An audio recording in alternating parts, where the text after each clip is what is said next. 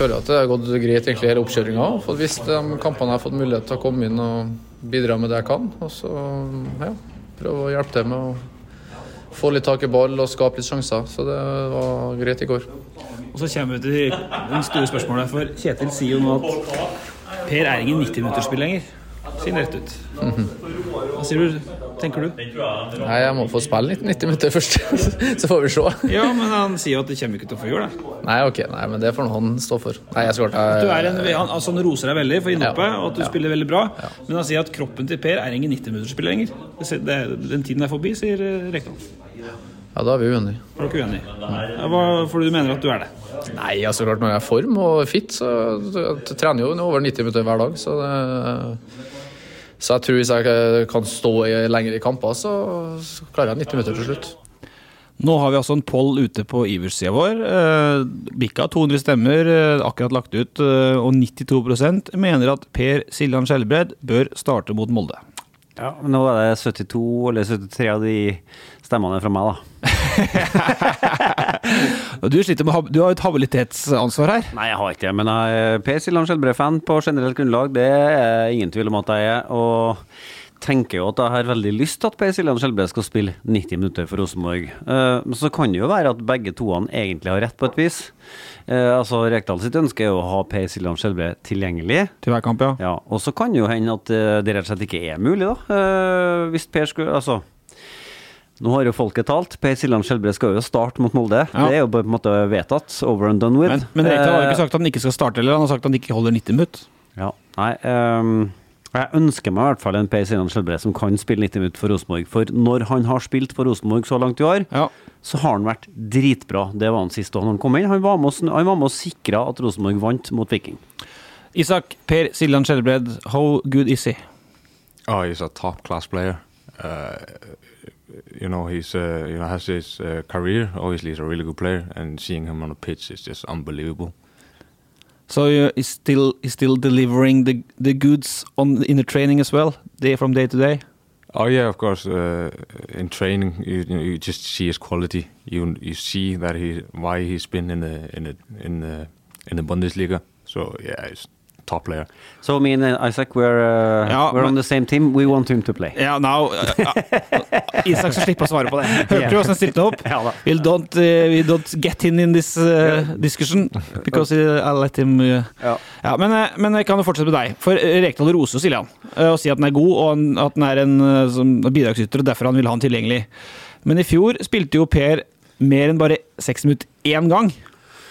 Ja, men i fjor hadde han jo en trøblet sesong. Altså, det var det som var så fint med at Per fikk et år til, for da har han muligheten til å ha en slags Rosenborg-exit på en litt sånn, altså på en oppsving. Altså, det har vært kjedelig å gi seg etter en sesong som i fjor for Per.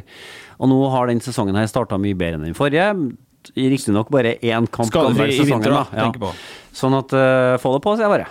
Og så er spørsmålet da, altså, det var jo borte. Jeg sa jo, før han kom tilbake, så sa jeg jo at er det en spiller som kan bidra til å fylle tribunalen på Lerkendal igjen, så er det Per Siljan Skjelbred. Men ikke sånn som han var i fjor, men sånn som han så langt har sett ut nå, ja. Og det var borte mot Molde at han spilte over 60 fjor da, så vi får nå se. Så er spørsmålet da, hvem skal i så fall ut? Smart Mjøllo. Ja, hvorfor det? Nei, det er han har byttet med, i hvert fall.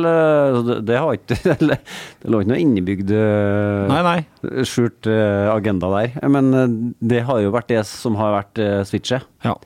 Så det virker noe nærliggende å tro at det skal være sånn, og så har du nå begynt å spekulere litt på laget. Nei, jeg tenkte å ta det etter hvert, men Henrik Sne og Bjørkein var vel det som jeg så for meg kanskje da, men vi kan jo ta det etter hvert, for now, Isak, you have analyzed the Viking match. You did it yesterday, so I had to wait even longer for you after the training yesterday, because the training was postponed an hour and a half.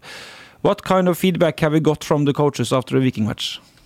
Really just the basic things, defensively, I think mostly, and also in the attacking half. I think we could have kept the ball better, but obviously the pitch was really bouncy. It was hard to keep the ball, but there were a lot of areas that we could fix on. But we won the game in the end. That's the most important thing, I think. Ja, for vi starter jo der da, i nok en engelskspråklig podcast. Du hører jo allerede nå at det ikke er 10 av 10, det er ikke helt hjemmebane. Og så men du har tenkt å smyge inn en lille norsk da, hører jeg? Ja, og så Det er fint, det. sier du at du flinkere enn meg, og så folket for da... Sist vi hadde engelsk var det Jaden Nelson vel, og Santeri Vennen, det gikk noe som det gikk. Jeg burde fått inn attached scrotum, vet du hva det betyr? Nei. Jo. Nei. Du skjønner hva det er? Nei. Attached scrotum. Nei, jeg skjønner ikke. Do you understand attached scrotum, Isak? No. Men uansett, og du tar 2 spørsmål på dine, for det handler litt om akkurat det vi snakket om, sant? Først fra Trym, how much Norwegian do you understand, Isak? Really just the basics. Obviously I learned Danish in school in Iceland, but the basics I can understand, but I can't really speak it. No, but you have Danish as a regular subject in Icelandic school still? Yeah, for the last 3 years as a young kid, we have to learn Danish. But Isak has an excuse because he went to England so early. So he didn't get all the Danish at school. I missed out a little bit, yeah. Because remember, Mathias Williamson, he became Norwegian, so because he lived there so long, but Holmar as well, Eyolfsson. Ja, vi likte jo den. Vi kunne snakke norsk til han, og så svarte han engelsk tilbake. We could ask him Norwegian questions and got English in return, but we are not there yet. No, not yet. Hopefully in few months, yeah. But you have a plan? Do you have plans to learn Norwegian? Yeah, I'm learning. I'm using Duolingo every day, every evening. I'm go on that app and learn a little bit, yeah. Og så kommer jeg til poenget her da, for mandag fikk altså Isak møte Lerkendal for aller første gang med folk, 15 000 på Lektaren. Espen lurer på, what do you think of the atmosphere at Lerkendal Monday? Oh, I loved it. I love this atmosphere. It helps the players a lot to have the fans behind you. And this is what you want to play for, the fans. And I loved it. But how was the match from your point of view? Did you get a tough one? You got a yellow card. Afterwards, you talked about you want to be aggressive, and the opponents tried to get into your head, but you had to stay positive. Yeah, obviously, a lot of the time the opponents try to get in my head because I'm an aggressive player and they want me to get the yellow cards and get off. But so they're telling you stuff during the match, or? Sometimes, yeah, they tell me, but mostly it's just physical, as you can see in the television that Brekalo was trying to hold my head down, and it's just like little things to annoy me a little bit. But it seems quite easy to get you to get the yellow card. It's not the toughest job in the world. My anger, I have to really keep it down. I can't get angry easily, but I've learned through the years try to keep it down. Yeah. And now, as you have said it out loud, here. Now all the central defenders in the Eliteserien know that, this is how we do it. Yeah, I shouldn't have said it, but yeah, it's just part of it. Because we got a question right before we started here that the odds for Isak to get 2.5 red cards, more or less, during this season after the first game. Can you behave yourself? You cannot get a yellow card every game. Then you have to be suspended every fourth or fifth game. Yeah. I know that obviously, but I'm an aggressive player. Sometimes I just can't really get angry at I try to talk to the referee just like a normal person, and I'm not trying to hurt anyone, you know. So it's just part of the game. Sometimes, like I played in England, it was really physical, and I didn't get as many yellow cards. So when I come here in Iceland, the referees don't allow it as much, so I just have to adjust to the game. Okay, and Oddmund... and then you had 2 games in Scotland as well. Yeah. There you could probably really go all in. Yeah, real English and Scottish tackles there allowed, so yeah. Get in! We'll come back to the St. Mirren years, but Oddmund... if you take away the cards and everything and the temper and Brekalo, how do you feel that they played in the first appearance for Rosenborg at Lerkendal? I think I want to do better on the ball. I want to keep the ball better and create opportunities better. But I think the whole team could have kept the ball better. And obviously when the whole team does keep the ball better, I play better. But yeah, I wanna keep the ball more. Yeah. And you told me in front of the game that you're still only at 90% physically. Yeah, physically, obviously. Well, physically I'm 100%, but match fitness isn't as good as I want to be. Obviously, I've been injured. I haven't, being physically ready, and match fitness is not the same. So yeah, I need to just play more games to get that fitness, obviously. But did you get really sore and stiff after the game because you have played so little this winter? Yeah, a little bit, but just yesterday after the game I was really stiff. But now today it's all settled and I'm just ready to train again. Yeah. Yeah. But so we just have been through that as well. What did trouble you so much during the winter? Because you came here, you started training in January. You was on a camp with the Icelandic national team. You came back to Gran Canaria, the first training camp. 2 or 3 trainings, and then Isaac was away for a long time. What was the problem? When I went to the Icelandic camp, I had some hip problems. I've had a lot of hip problems through the years, and most of the time it's in the winter. And as I got on, went to Gran Canaria. It was okay, settled down, no problems. And then we came here. And I had some problems with my hips, and then boom, the muscle went. Yeah. So maybe your hips doesn't like cold weather? I don't know. This is always happening in the winter time. I'm from Iceland, so should be used to it. But yeah, there's some problem. I had problems with my back, and playing on artificial grass and swapping between artificial and normal grass. It's not really good for my back and my hips. But was there something about your toe as well? No, I just got Eddie stepped on my toe, so... so that was just a That's small a small thing. problem. Yeah, small Eddie, problem, yeah. It's not very heavy as well. Eddie on your toe shouldn't be any problem. But just so we are there as well, Perry André asks, you answered it already, but are you 100% fit now, or where are you? Yeah, I'm 100% fit. But obviously, as you play more games, you get like that match fitness. So hopefully it will get better as we get on. And like I said, we are going to talk a lot about the future in Rosenborg as well after a little while, men vi starter med det første. For vi skal jo snakke mye med Isak om Isak. Vi snakker om bilder på Instagram, tatoveringer, og kanskje litt de større spørsmålene nå. Se litt mot Molde-matchen da, og innom cuptrekninga. Det ble jo trekt rett før vi, ikke trekning, et oppsett rett før vi gikk på, Petter. Trygg lade. Ja, det blir bra. Ja. Altså, første runde i cupen stas, og vi er jo ferdig med den rare cupen. Nå begynner på en måte cupen på ordentlig her. Ja. Og da blir det Trygg Lade. Sist det var Trygg Lade, så var det Steffen Iversen som trente laget. Nå er det Jon Olav Gjelde. Ja.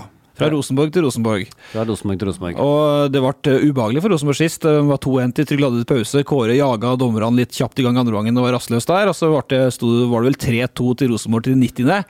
Og så fikk vi jo samtidig en reminder på turnoveren har vært på spillere på laget. For du skulle ha meg til å gjette elveren. Det var sjanseløs. Ja. Det er én spiller som er igjen fra den elveren. Og det er Erlend Reitan, og han var i Bodø/Glimt etterpå igjen. Så det er ingen da som har vært der sammenhengende fra 2018. André Hansen satt på benken, that's it. Det var Jakob Rasmussen, husker du han? Ja. Malte Amundsen, husker du han? Ja, det er så vidt. Erlend, Besim Serbesic var der, Janni Delanley var der, Jonathan Levi, Morten Konradsen, Lundemo, Rafik Seknini, han er vel i Molde nå, og Botheim på topp, og cupkeeperen Ari Løsbø. Ja. Det var ikke så mange kjentfolk der. Nei, så tenker man jo, oi, det var ikke all verdens til lag, men nå har de er jo andre steder å gjøre det bra nå, så spillerne var jo ok, men det var mye ukjent Rosenborg-materie egentlig, ja. Men Rosenborg Trygg Lade, det blir bedre morsomt, ja. Men den første, altså 23 år, kom til Rosenborg før denne sesongen, men der mange da blir værende på gutterommet til de er godt i 20-åra, jeg var jo 1920 selv til jeg flytta, så tok Isak Thorvaldsson tidlig en avgjørelse som ble helt avgjørende da for han selv, og da går jeg på engelsk igjen, sant? Because when you were 14, Isak, you chose to move from safe Iceland to Norwich in England. What happened? Why?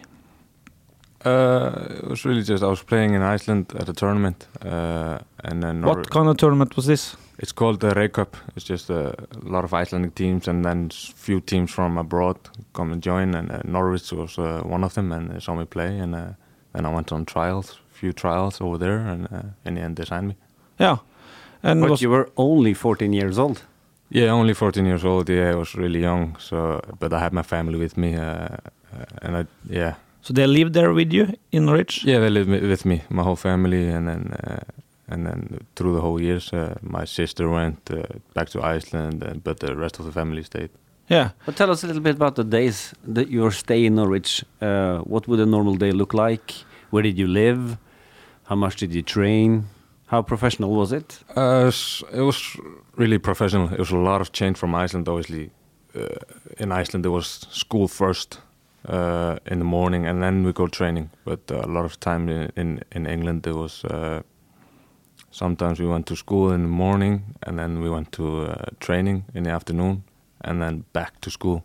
So it was really long days. We might have woken up at 8, started at 9, and then we finished around 6 or 7 in the evening. So it was really tough sometimes. But you played for the under-18s and the under-21s. But you came as a 14-year-old. Were you a super talent? How was that? Or did you play with the players who are the same age as you? First, I started playing with my age, but at an early age, I started in 16, I think.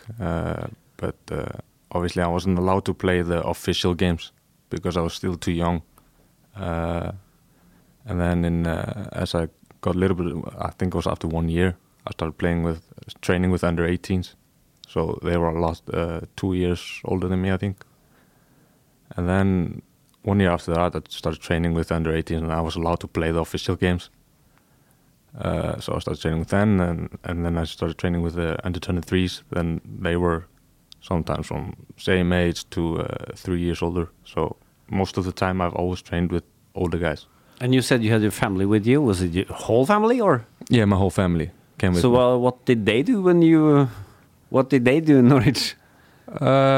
My dad is a flight engineer, so it's really easy for him to get a job. So Norwich helped him to get a job, and my mom, she was just stay at home, and my siblings went to school.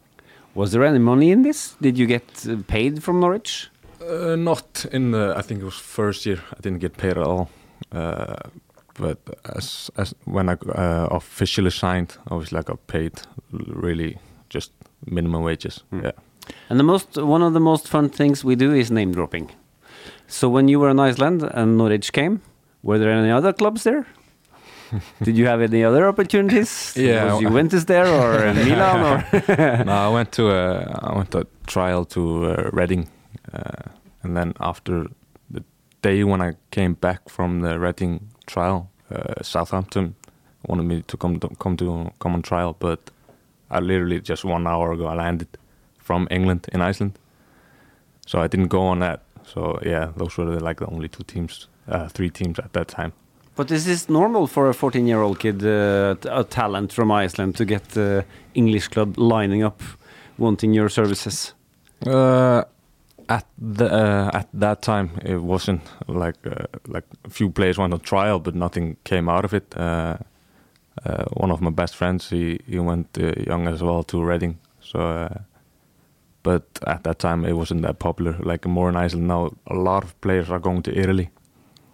So I think with time, it just changes between countries. Like at that time, England was really looking at Iceland. Now it's Italy, so it might be something different in a few years. But it's quite interesting because a lot of your Icelandic players, they go abroad when they are really young, and then they end up in Eliteserien. Yeah. Why is that, do you think? I don't know. I think just few players are going back to Iceland, and then they go to the Scandinavian countries. I don't really know why it's like that. I think it's just similar to Iceland. So. Yeah. But I think I'm curious about because when you're 14, was it a difficult choice for you, or was it easy to just go abroad? Like I said, I lived at home until I was 19. Yeah, for me it was easy. I always wanted to become a professional football player, and playing in England was my dream. So yeah, I didn't really think about it that much. I just went on it straight away. And to my defense, if Norwich had called my father when I was 14, perhaps I'd left myself. And we have been to Norwich because we went there to visit Alexander Tetti. Yep. And when you were in Norwich, he was a first-team regular and one of the stars. Yeah. Can you remember him? Yeah, of course I remember him.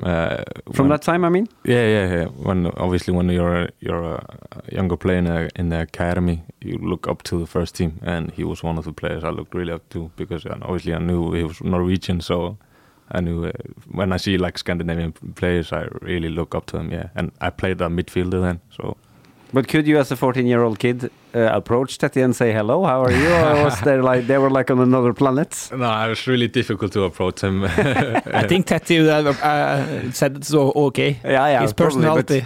Yeah, like at that age, it was like the first team was separated from the younger players, so we only saw them like not that much during the day, only a few times. And I think once I was in the gym, I spoke to him a little bit. I was just starstruck there.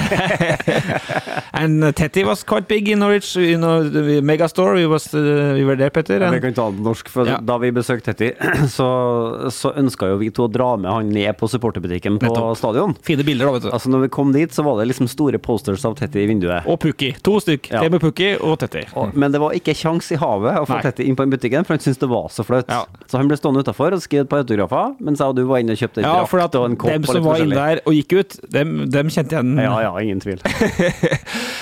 But were you a huge talent when you were a kid because of this Norwich thing? I don't really know. I think obviously I think I was good. I think I was really good. I might be a little bit known in Iceland about my football when I was young. But yeah, I don't know. I really think about it. But you played for international teams from under 16, so that's an answer perhaps on my question there. Yeah, obviously, when you do good, you're a good player. You play for the national team and start the games with Norwich. Obviously, I was doing well, so yeah, must have been good. Must have been good. And how close were you? Trym is asking the first team on Norwich. How close were you to get? Did you train with them? No, I don't know. I think. Maybe one training, I don't remember, but I don't think that I was that far off. Obviously, obviously I trained. I was a captain for the 23s, so I don't think that I was that far off. No, but I don't remember your age when you left to Fleetwood. How old were you then? I think I was 18 or turning 18.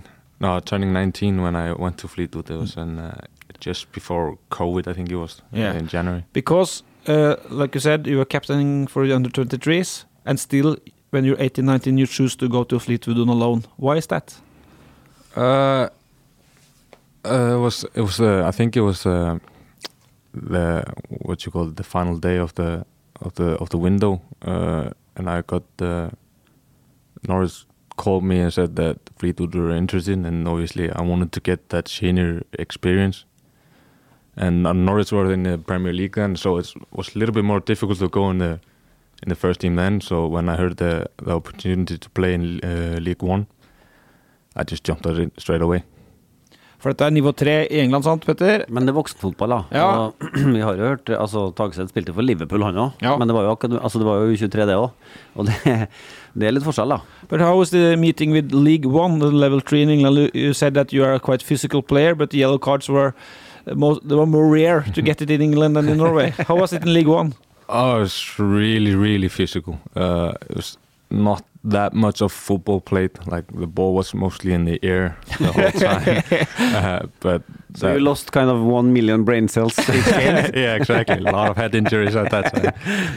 I think it was a really good experience to go there. Honestly, I only played a few games because of COVID, and the season was cut short. But I think it was really, really good learning experience. Yeah.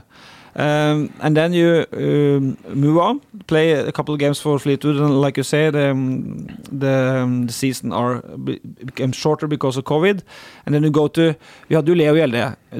We are going to switch between Norwegian and English. I have to sorry, but Leo Gjelde, he's playing for Rotherham now. He's from Trondheim.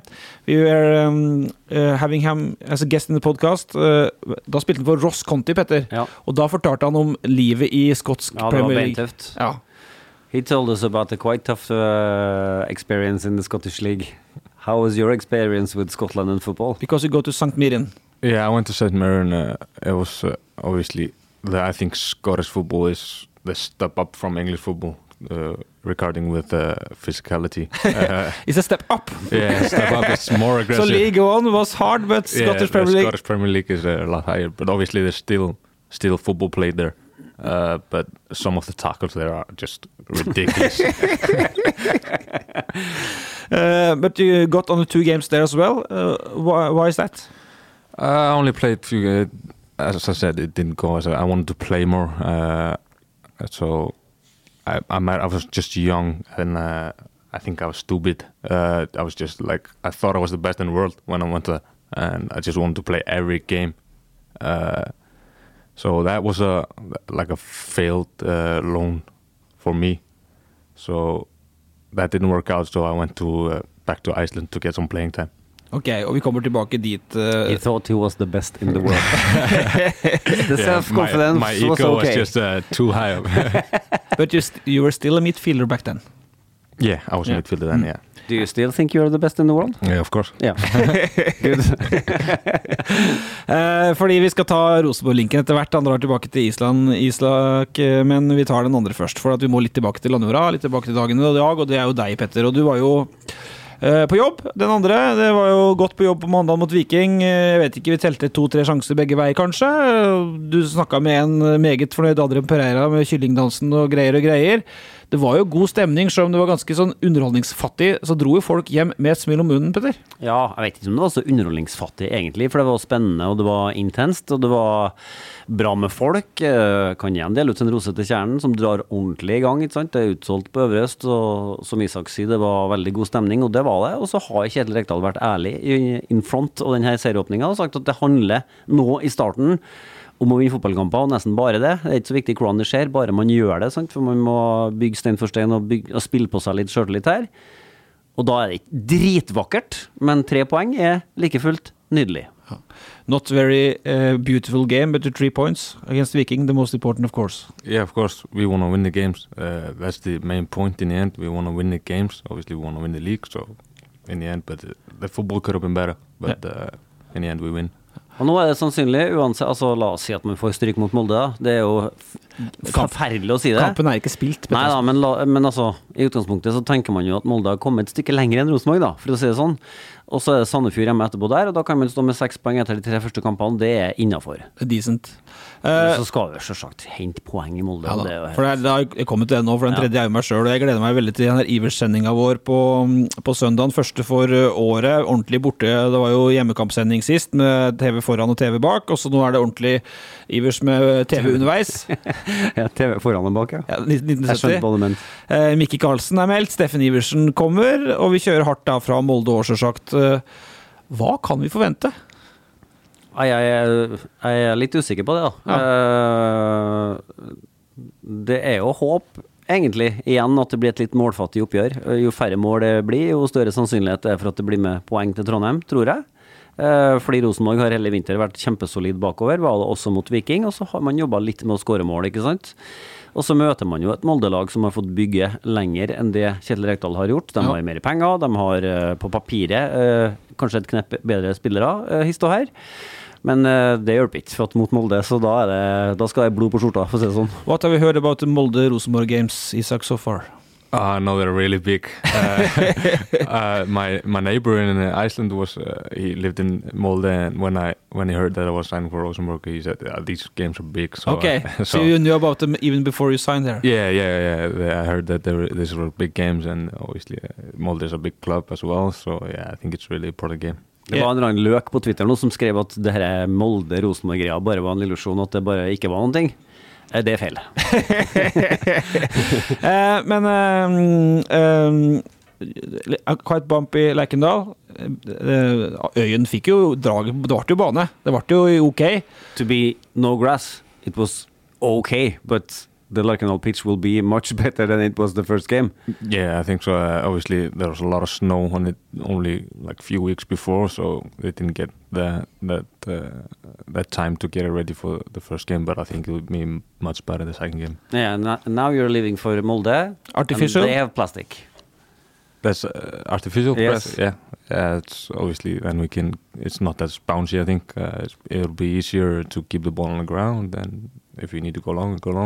But sometimes it's easier, but I think it's more fun to play on the grass. But where do you stand on that? Because I think in Iceland you kind of grew up on artificial grass, or are there a lot of normal grass there?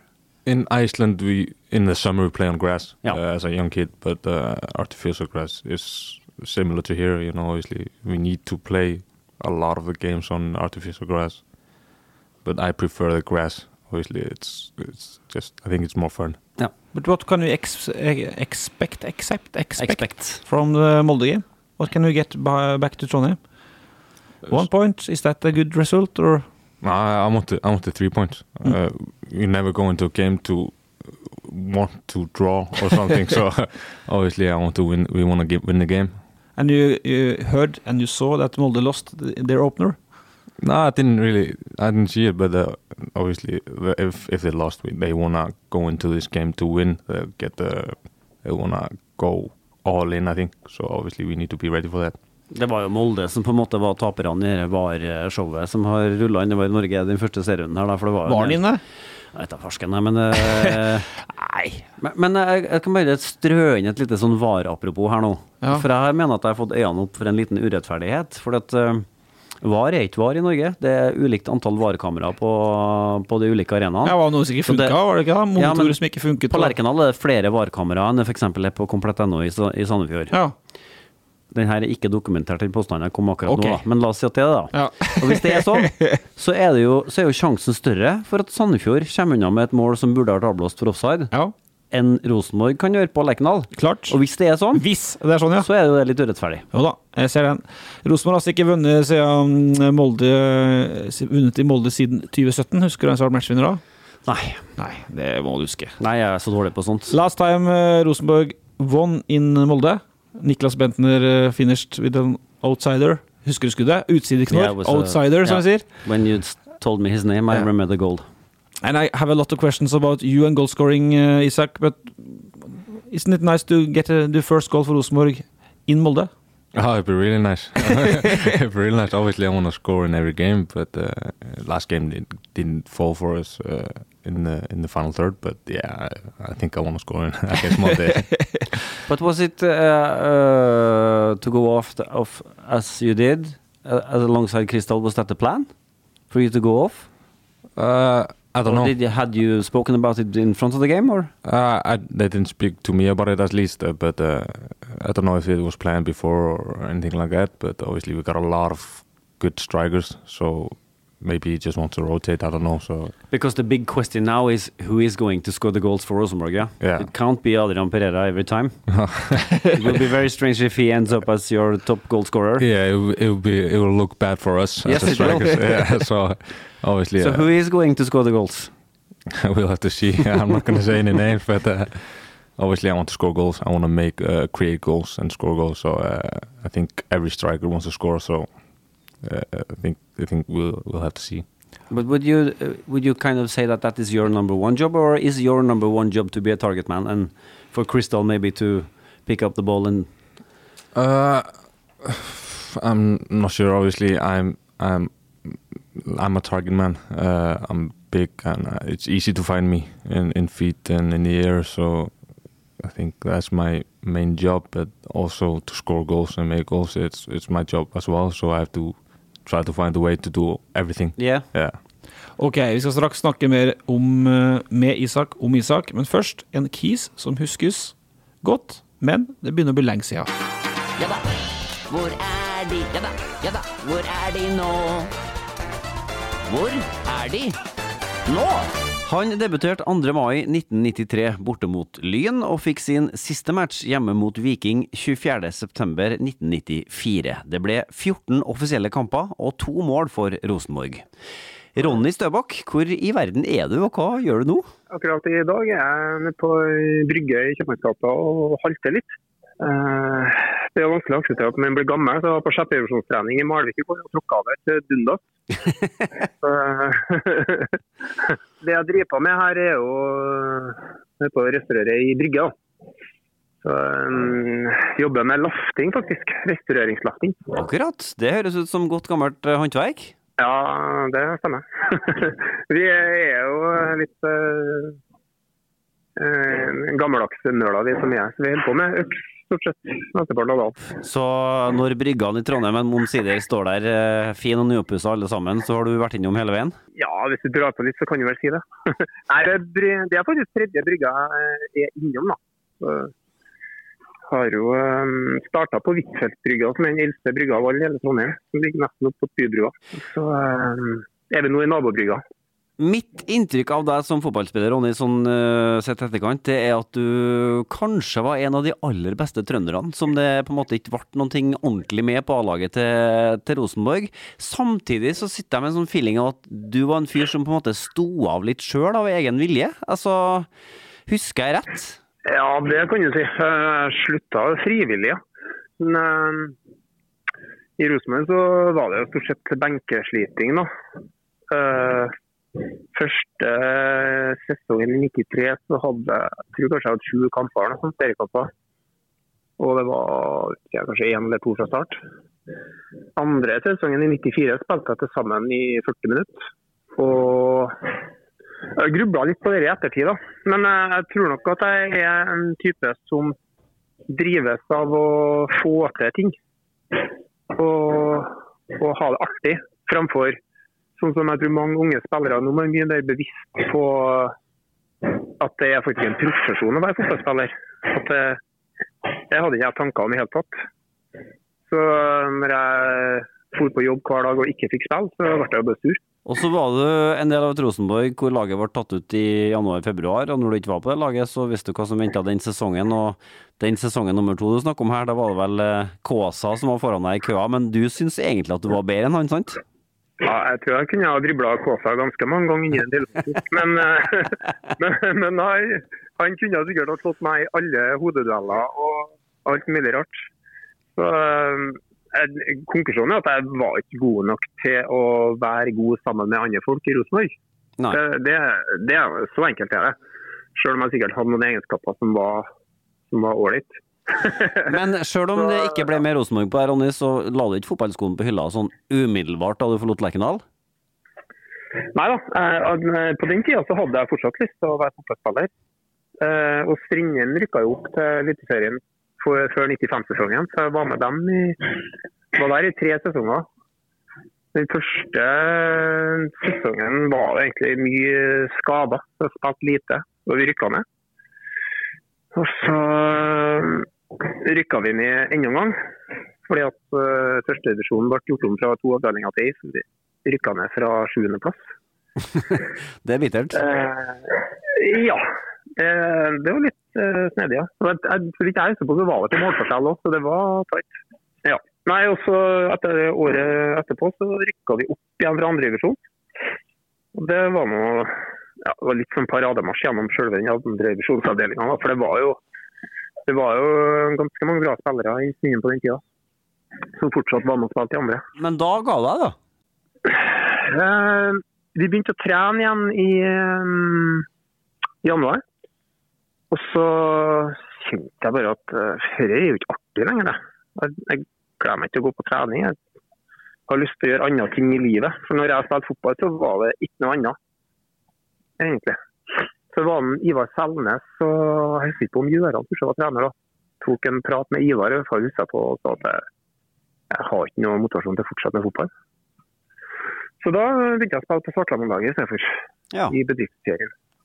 Og det er faktisk en av mine lærdommer i livet, at jeg har hatt det like artig med kamper for Svartlandlaget som Malvik i 5. divisjon, som å spille på Rosenborg. Så selv den ramma rundt har egentlig aldri vært det som er avgjørende for min fotballglede. Det har jeg konkurrert med. Hvordan er målet om å dyrke fotballglede nå kombinert med det Rosenborg holder på med i 2023 da? Hvordan forhold har du til dagens variant? Det er med Rosenborg er sånn sårt for meg faktisk. At det henger igjen den følelsen jeg hadde av å på en måte føle at jeg var god nok til å kunne få til noe, og så bare sitte og kikke på. Det er ikke noen sånn Rosenborg-fan som står og kauker og sånn.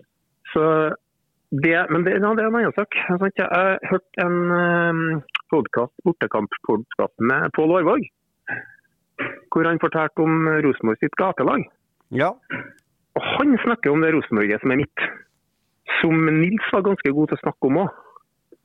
Det handler ikke bare om Champions League da. Det handler om noe djupere enn som så. Så når man ser laget nå, jeg var faktisk på Lerkendal i går, så er det jo det jo noe helt annet. Så kan man jo si at det helt annen tid, og kanskje kreves det andre ting for å nå opp. Men kanskje så kunne det gått an med spillere fra utleiere og Rennebu fortsatt. Jeg vet ikke. Jeg tror i hvert fall jeg kommer til å like det laget bedre. Men hva synes du om merkelappen min da? Den kanskje beste trønderen som aldri helt fikk det til på laget til Rosenborg? Eller en av de beste i hvert fall? Det kan ikke jeg. Det jeg kan si er at det er fortsatt folk som husker på navnet mitt, og det forstår jeg ikke. For det er jo 30 år, ja. Nei, jeg vet ikke. Jeg tror jo inni meg at jeg var bra, men jeg har aldri sett noe særlig opptak av at jeg spilte. Så ungene mine flirer jo bare av meg hvis jeg prøver å si noe. Så nei, jeg vet ikke. Jeg har vel tenkt at hvis jeg har hatt en del flere egenskaper som handler mye om det mentale og det som skjer utenfor banen, så tror jeg at jeg kunne hatt en karriere, ja. Knut Torbjørn, han likte alltid meg så godt, så han prøvde jo å få meg til Ålesund og Moss, så tror jeg. Men jeg torset rett og slett ikke å reise ut i verden. Jeg hadde ikke det i meg. Så da var det Rosenborg eller ikke noe. Det har vært litt for vanskelig for meg. Ja da, hvor er de? Ja da, hvor er de nå? Hvor er de nå? Der har du børstet støv av en god gammel godbit der. Men det som Ronny selv sier da, han er overrasket. Det er lenge siden da. Ja, men han er overrasket over at folk fortsatt husker navnet hans. Og han er jo en ordentlig liten rev på Twitter, så det kan jo ha noe med det å gjøre også. Han er en lun type. Han har gode meldinger på Luringsen, og han følger med på Rosenborg fortsatt. Spør om jeg husker da.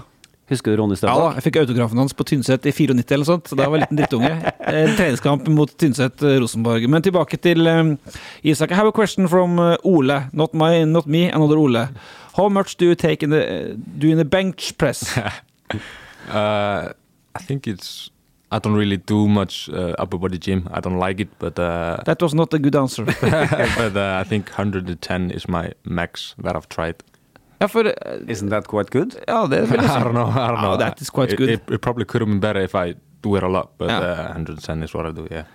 Ja, for Petter, har Rosenborg hatt en sterkere møtende spiss siden Bentner, eller Islamovic var sterk, men det var mye albuer og sånt? Jeg trodde du skulle si siden Gjøran så lott da. Ja, men, det blir lenge siden, ja. Men Gjøran var sterk da. Ja, men altså, det er ikke noe tvil om at vi her har fått oss en skikkelig bjasse på topp, som du vil ha sagt det. Så, så han har jo både skapt litt forventninger rundt det. Han er stor, han er sterk, og det er som han sier selv da, I'm a target man, så da må han jo bare... It's a tough job, but someone's got to do it, and now it's you. Yeah, exactly. As one of the bigger players and of the strikers, I'm seen as a target man. So yeah. But you don't want us to only see you as a big man. No, I think also I'm a good footballer. I'm good with the ball. I'm good at making assists and scoring goals. So that's something you'll see hopefully here. Yeah, because people are curious about you because you're quite fresh here and you come from you won the league last year and you scored 13 in 19 games. But I think and please correct me if I'm wrong that you were a midfielder and you ended up as a striker last year. Last year was your first full season as a striker, is that correct? No, I think I played 1 year in Norwich as a striker. Okay. But most of my career I've played as a midfielder, deep lying midfielder or attacking midfielder. Yeah. And how is it to adapt? How was it to change? Was that no problem? Or? For me, it's really easy to play any position. I think I can play like my mind for the game is really good, so I understand every position.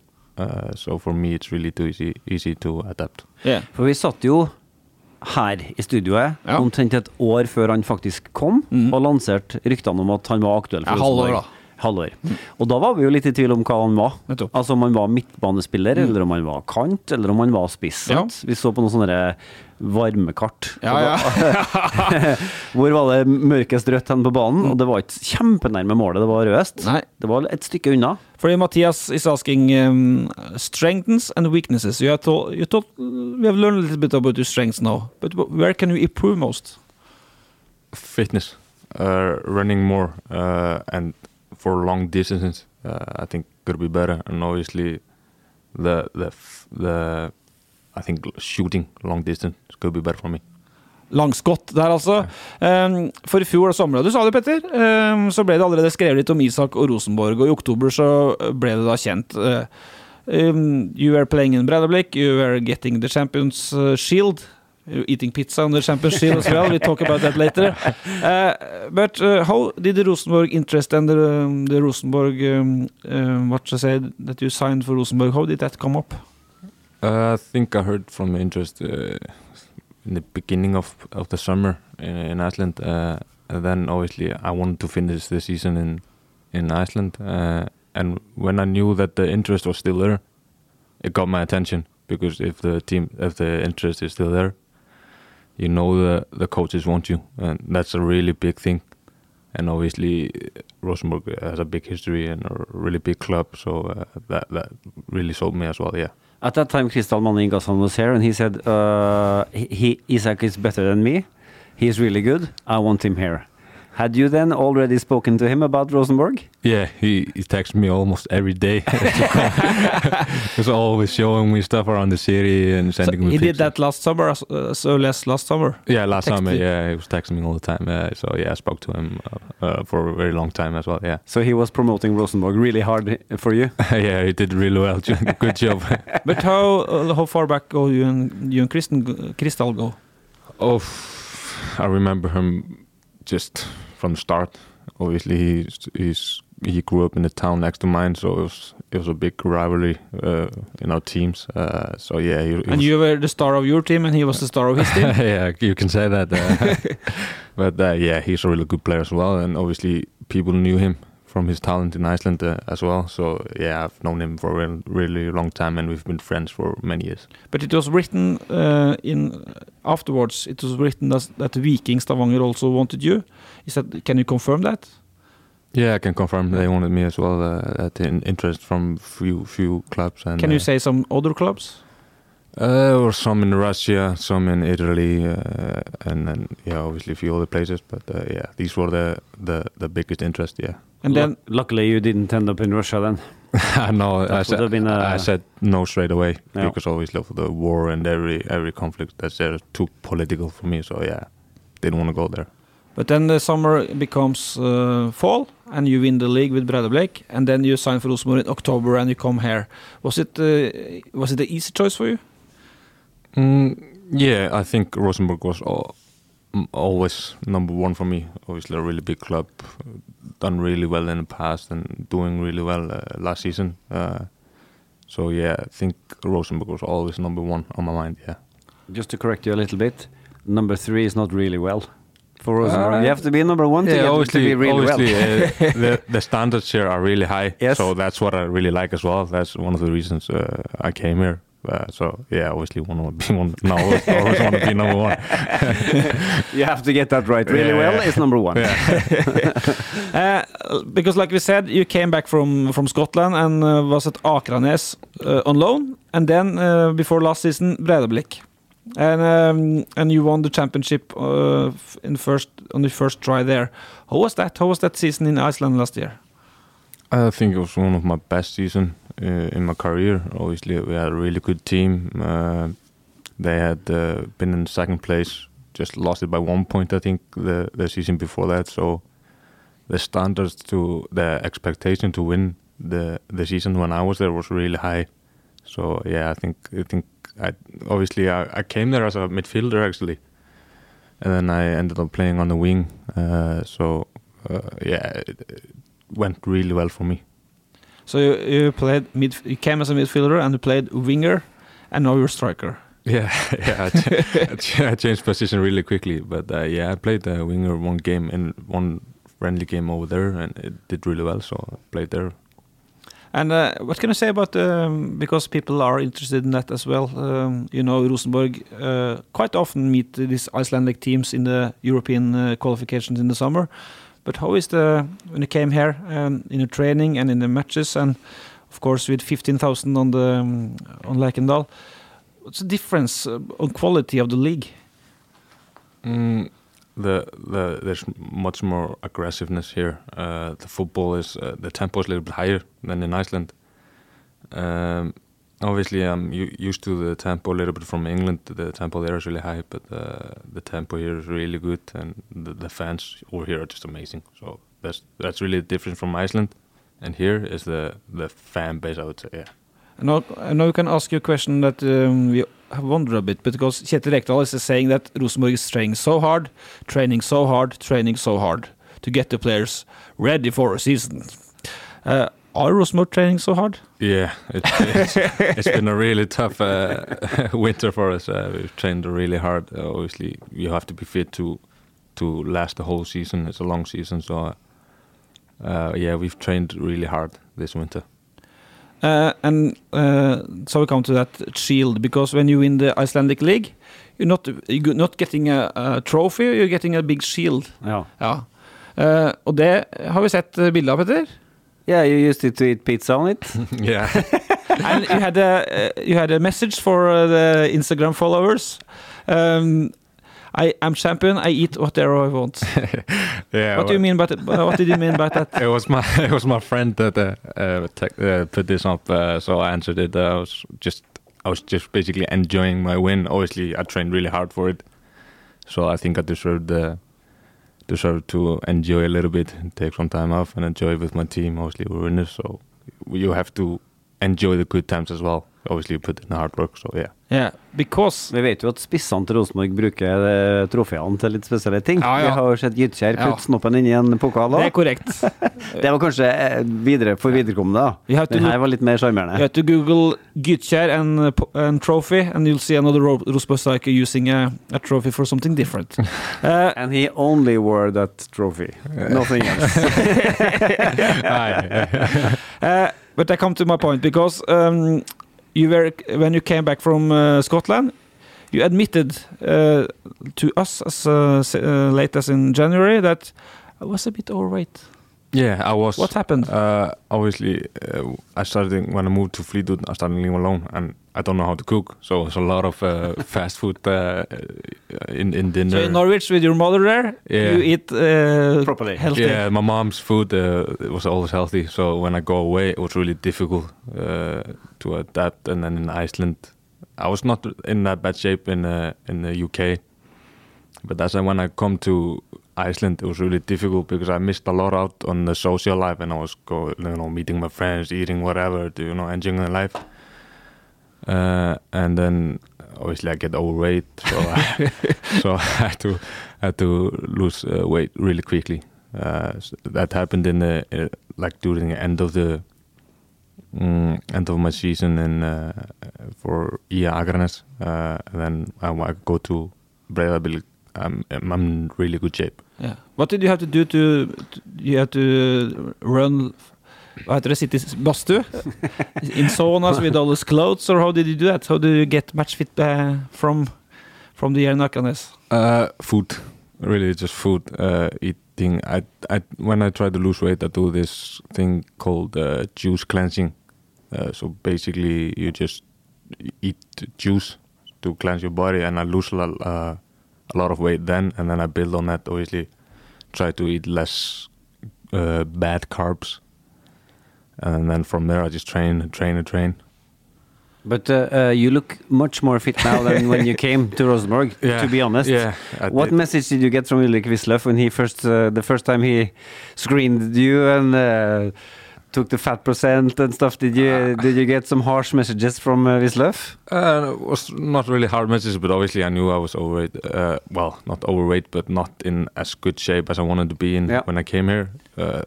That's what I think for what the pre-season is for, is to get that fitness back. So obviously I trained really hard to lose that extra weight. But who is cooking for you now? Your mom is not here, is she?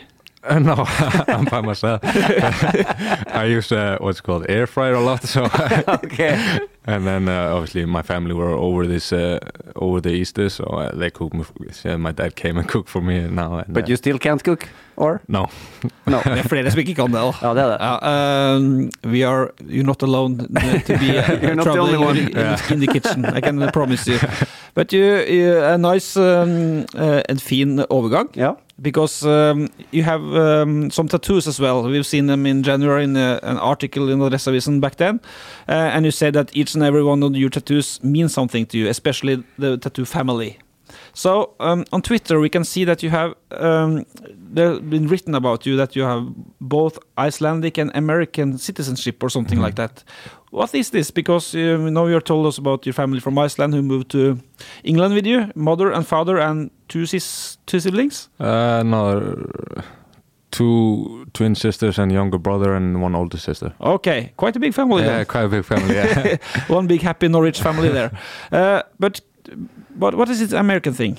I have a biological father from America. I didn't really get in touch with him until during COVID, I think it was. So from that time I've just been speaking to him, and obviously I went to him, met my dad for the first time in December.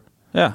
So I have a dual citizenship. Well, I can't get it. I don't have the American passport, but I can get it if I want to. So the first time you met your American dad, you were like 19 or 20? No, 21. 21? Yeah, it was last year in December. And how was that? Really nice. Obviously, meeting your biological father is a really big thing and important to you. For me to have all my family that I can have, obviously, it's a big thing, yeah. Had you spoken to him before, or was it really the first time you ever communicated with him? No, I spoke to him the first time, I think it was during the lockdown in England. It was 2020, I think it was. And then I met him the first time last year. And you've seen these Instagram things from Oklahoma, so that's where he's living? Yeah, Tulsa, Oklahoma is where he's from and where he lives. Tulsa, Oklahoma. But I have to take my questions once again, because does this mean, because I've seen you have some national senior matches for Iceland, but I think that's on the training matches. In theory, can you play for USA? Yeah, I think I can, but I've lived with him in Iceland my whole life, so it's not an option. No, it's not an option for me. So you and Sam Rogers, you won't go together? No, me and Crystal will go, but not me and Sam, unfortunately. And we also have to take that as well, Petter, because some weeks ago, colleague Steffen, he had a big article in Adresseavisen with Isak and his new car. Some of the nicest photos ever printed in Adresseavisen. With a cool guy and a really nice car. Yeah, it's, I'll make my own money so I can use them to whatever I want to. Yeah, exactly. I make my money so I can buy what I want. That's a quote I live by. But it's my dream car, and I just wanted to buy it. I knew I could buy it here. It's more difficult in Iceland, so yeah. And it's called bling, and you've said that you like things, you like shiny things. I can see your watch today. It's it does shine. Yeah, I do love shiny things, so I do have a lot of it. I used to buy more of it, but I've calmed down a little bit as I get older, obviously. I like shiny things. But it's kind of like hva heter han? Herregud, nå står det helt stilt her. Okay. It's kind of Zlatan-ish. He used his first wage to get a car, both for himself and his mom. Obviously, the salary was a bit bigger in Ajax, but André Bergdormo told us that that's what Zlatan did. And your first wage here at Rosenborg went straight to the BMW dealer and got a really nice car. Yeah, obviously, hopefully I'll be as good as Zlatan, but obviously, when you do hard work and you do well, I think you should do things that you want as well. Obviously you earn it, so you have to, how do you say it,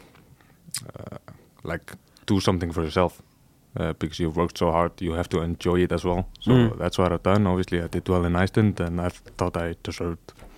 So if we come to August and you still haven't scored, you have to change the BMW into a Toyota. I'll sell my car, hopefully, but hopefully I won't have to do that. So yeah. Yeah, but because when you come with that car, it has some expectations with it. Yeah, obviously I knew I hadn't played in the game, so people didn't know how good that was. So before I got the car, I knew I would get some pressure, and that's what I want as well. To have some pressure because it's always in your back, people. So you have to work harder, and that's I think that's a good thing. Because just to make it clear, there's no critique on that from here, from at least not from me. Just go hard. But that because people are asking how many goals can we expect from you this year? Do you want to be the top scorer in the league and so on? But that car demands some goals. At least 10. How many goals? What are your personal ambitions? Have you got a number in your head? I don't really have a number, but I want to do more than I did in Iceland. And I think that was 13. 13 in the league and then few in Cup games and Europa League. So I think I want to do around 20, maybe more, hopefully. Yeah, and then you have to start perhaps already on Sunday. Yeah, hopefully I'll start on Sunday, score some goals and making assists. So yeah, hopefully it'll go my way. Because if he scores more than 20 goals, then Mikke Dorsin could afford a similar watch as Isak has now when they sell him for big money to another big European club. Yeah, because we are almost done now. But what's your now you're here and you're written a long-term contract, and I think you want to show what you're capable of here before you even think about going further. But what's your ambitions at the end? Like my main goals is obviously right now I'm only focusing on Rosenborg. I want to win the league. I want to win as many games as possible. But in the end, I want to obviously. I think most of the players in football want to play in Premier League. So I think that's where I want to end. Eirik asks, who is your role model in football? Tough question. I don't think really. I think I have one, but I always like Ronaldinho as a player. But obviously, I'm not really like him. But as a role model, I'm not really sure. Yeah. Ronaldinho bra. My son plays FIFA, and he always got Ronaldinho. And he says, Ronaldinho, GOAT. And Mathias and Jølle both asked about the goal. Now he said his 20 has been the number coming up here. And the last question, you have black and white hair. Is it something symbolic about that? Or is it just coincidence? You're playing for a black and white team now? I've always had color in my hair. So I think before my last season, my last game in Iceland, my barber wanted to put a line. He always wanted to put my line in my hair, and I didn't allow him but I said, if we become champions, I'll let you do it. So this is actually your hairdresser's choice? Yeah, it was his choice. He wanted to do the line. I always have like my whole hair colored, but yeah, I think I'll probably, when this is gone out, I'll probably do my whole hair white. Yeah. Or you could do it green, the same color as the new kit. I don't know. I think I want white. Okay, Isak, what's the best? Either one. But, either one. Isak is my, Yeah. Isak, thank you so much for visiting us. Vi skal ha ukas lag. Ukas lag. Og da gliser du, for det her er ukas høydepunkt for deg. Ja, altså, jeg synes at jeg tror vår Nord-jinglen er faktisk hakket hvassere. Den er sterk. Kjør! 3-5-2. Keeper Rugile Rulyte, hun kjenner du? Ja. U23-keeper for Norge vant 2-1 over Italia på søndagen, og nå er det første keeper klink for Rosenborg, 2 smultringer der på rappen, og så er spørsmålet da om hun kan bli førstekeeper selv om Lene Christensen har signert ny kontrakt. Står hun godt, så hvorfor skal hun ikke stå videre? Ja, det er litt spennende. De har jo egentlig 2 veldig gode keepere. Men ja, nå står hun. Nå står hun, og U23 er jo utstillingsvindu i tillegg og slo Italia. Også på utgående kontrakt, litt spennende.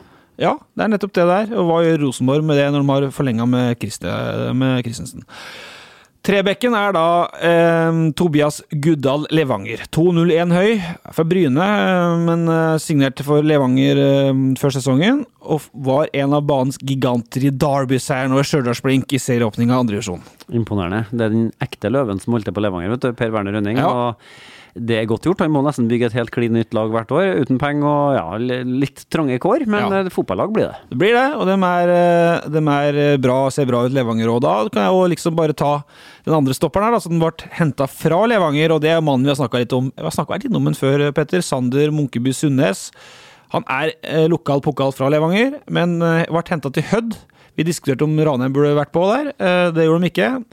Han kaster så inn i helsehokke, husker du det, på Rosenborg-cupen før? Kaster jo 100 meter, sant? Skyt innkast med hendene. Kastet en Rødfoss-forsvarer i mål omtrent i helga. Vant 1-0, Hødd ser åpninga etter opprykket. Kan jo nevne at Klæbygg Draksen er trener. Strålende start for Hødd, for Sundnes i midtforsvaret og for Draksen. Siste stopperen er Marius Sandvik. Det er en Nardo-gutt som sto frem i 5-0-vinsten mot Kolstad. Da er vi over i 3. divisjon, avdeling 5. Det er jo en helt fantastisk helg, vet du. Nå har jo alle løggene startet opp, og neste helg starter 4. divisjon og 5. divisjon. Helt nydelig. Blir travelt det da. Jeg gleder meg. Ja. Men Nardo blir skumle. Det blir duell mot Byåsen i toppen av 3. divisjon. Byåsen vant så vidt over Trøndelin, mens Nardo feide Kolstad 5-0, så den blir spennende. De har med seg på Vingbekkene. Adrian Pereira må jo få være med, Petter. Ja, altså når det blir man og match mot Pikking med en litt sånn liggende hel volley, så er det innenfor. Feiringene trekker litt ned, men den trekker opp. Det. Den kyllinggreia der, den der Ronaldo-greia etterpå, det kan kutte ut. Men kyllingen, det er 8 av 10 for meg. Okay. Han får med seg en som jeg tipper var født rundt, skal vi tippe han er født rundt 2005-2006, eller? Siljan Berg-Sten på Fosen. Ja. 6. divisjon, 7-3 i serieåpninga mot Kattem. De har jo begynt i 6. divisjon, men ikke 4. og 5., men 6. har begynt. Og det er sterkt, og for et fornavn. Vi må jo gjette på at den er født rett etter at det Siljan himself... Ja, det vet vi ikke om, men vi lager den historien nå, at han er kalt opp etter Per Siljan. Midtbanetrio, Fredrik Lund, god sesongstart for Strindheim. Det blir mye 3. divisjon avdeling 5 her da, for dette er de ligaen som er åpen. Målskårer i 4-1-seier over Tiller. Tiller kommer til å få litt trøbbel, tror jeg, men Strindheim trygt og godt i gang i 3. divisjon. Har med seg Even Thorsen fra Verdalen. Husker du Even Thorsen fra Verdalen? Nei. Han var jo på årets lag i fjor, Even. Starter meget habilt også i 2023. Matchvinner da i lokaldrama mot Steinkjer i 3. divisjon. 2-1, drømmestart for nyopprykka Verdalen. Og så har vi en midtbanespiller som du helt sikkert har hørt om. Jeg vet ikke om han spiller tier eller litt sånn framskutt der han er nå, men Vegard Erlind, han kjenner du til. Han har vi hørt om, ja. Som sørger for at Molde får en litt trang start på årets eliteserie. Det kan vi jo like når han skårer for Tromsø. Det er ikke sikkert han har på ukas lag hvis han skårer mot Sandefjord. Nei. Men mot Molde, da er han inne. Ja. Og så har jeg 2 i front da til slutt, som kanskje ikke er rene spisser noen av dem. Mer kanter egentlig, men Sivert Solhjerne der.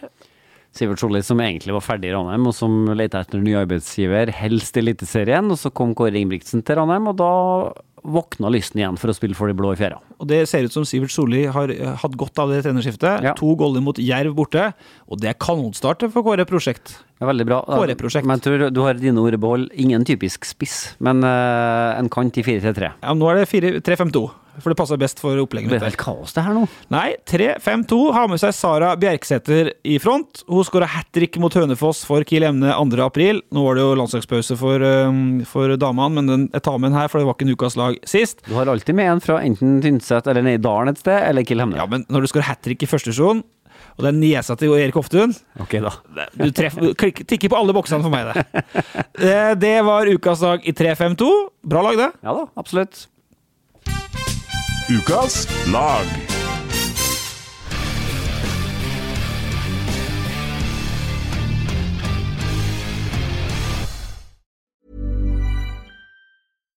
Every fan knows the right player in the right position can be a game changer. Put LifeLock between your identity and identity thieves to monitor and alert you to threats you could miss. Plus, with a US-based restoration specialist on your team, you won't have to face drained accounts, fraudulent loans, or other losses from identity theft alone. All backed by the LifeLock $1 Million Protection Package. Change the game on identity theft. Save up to 25% your first year at LifeLock.com/aware.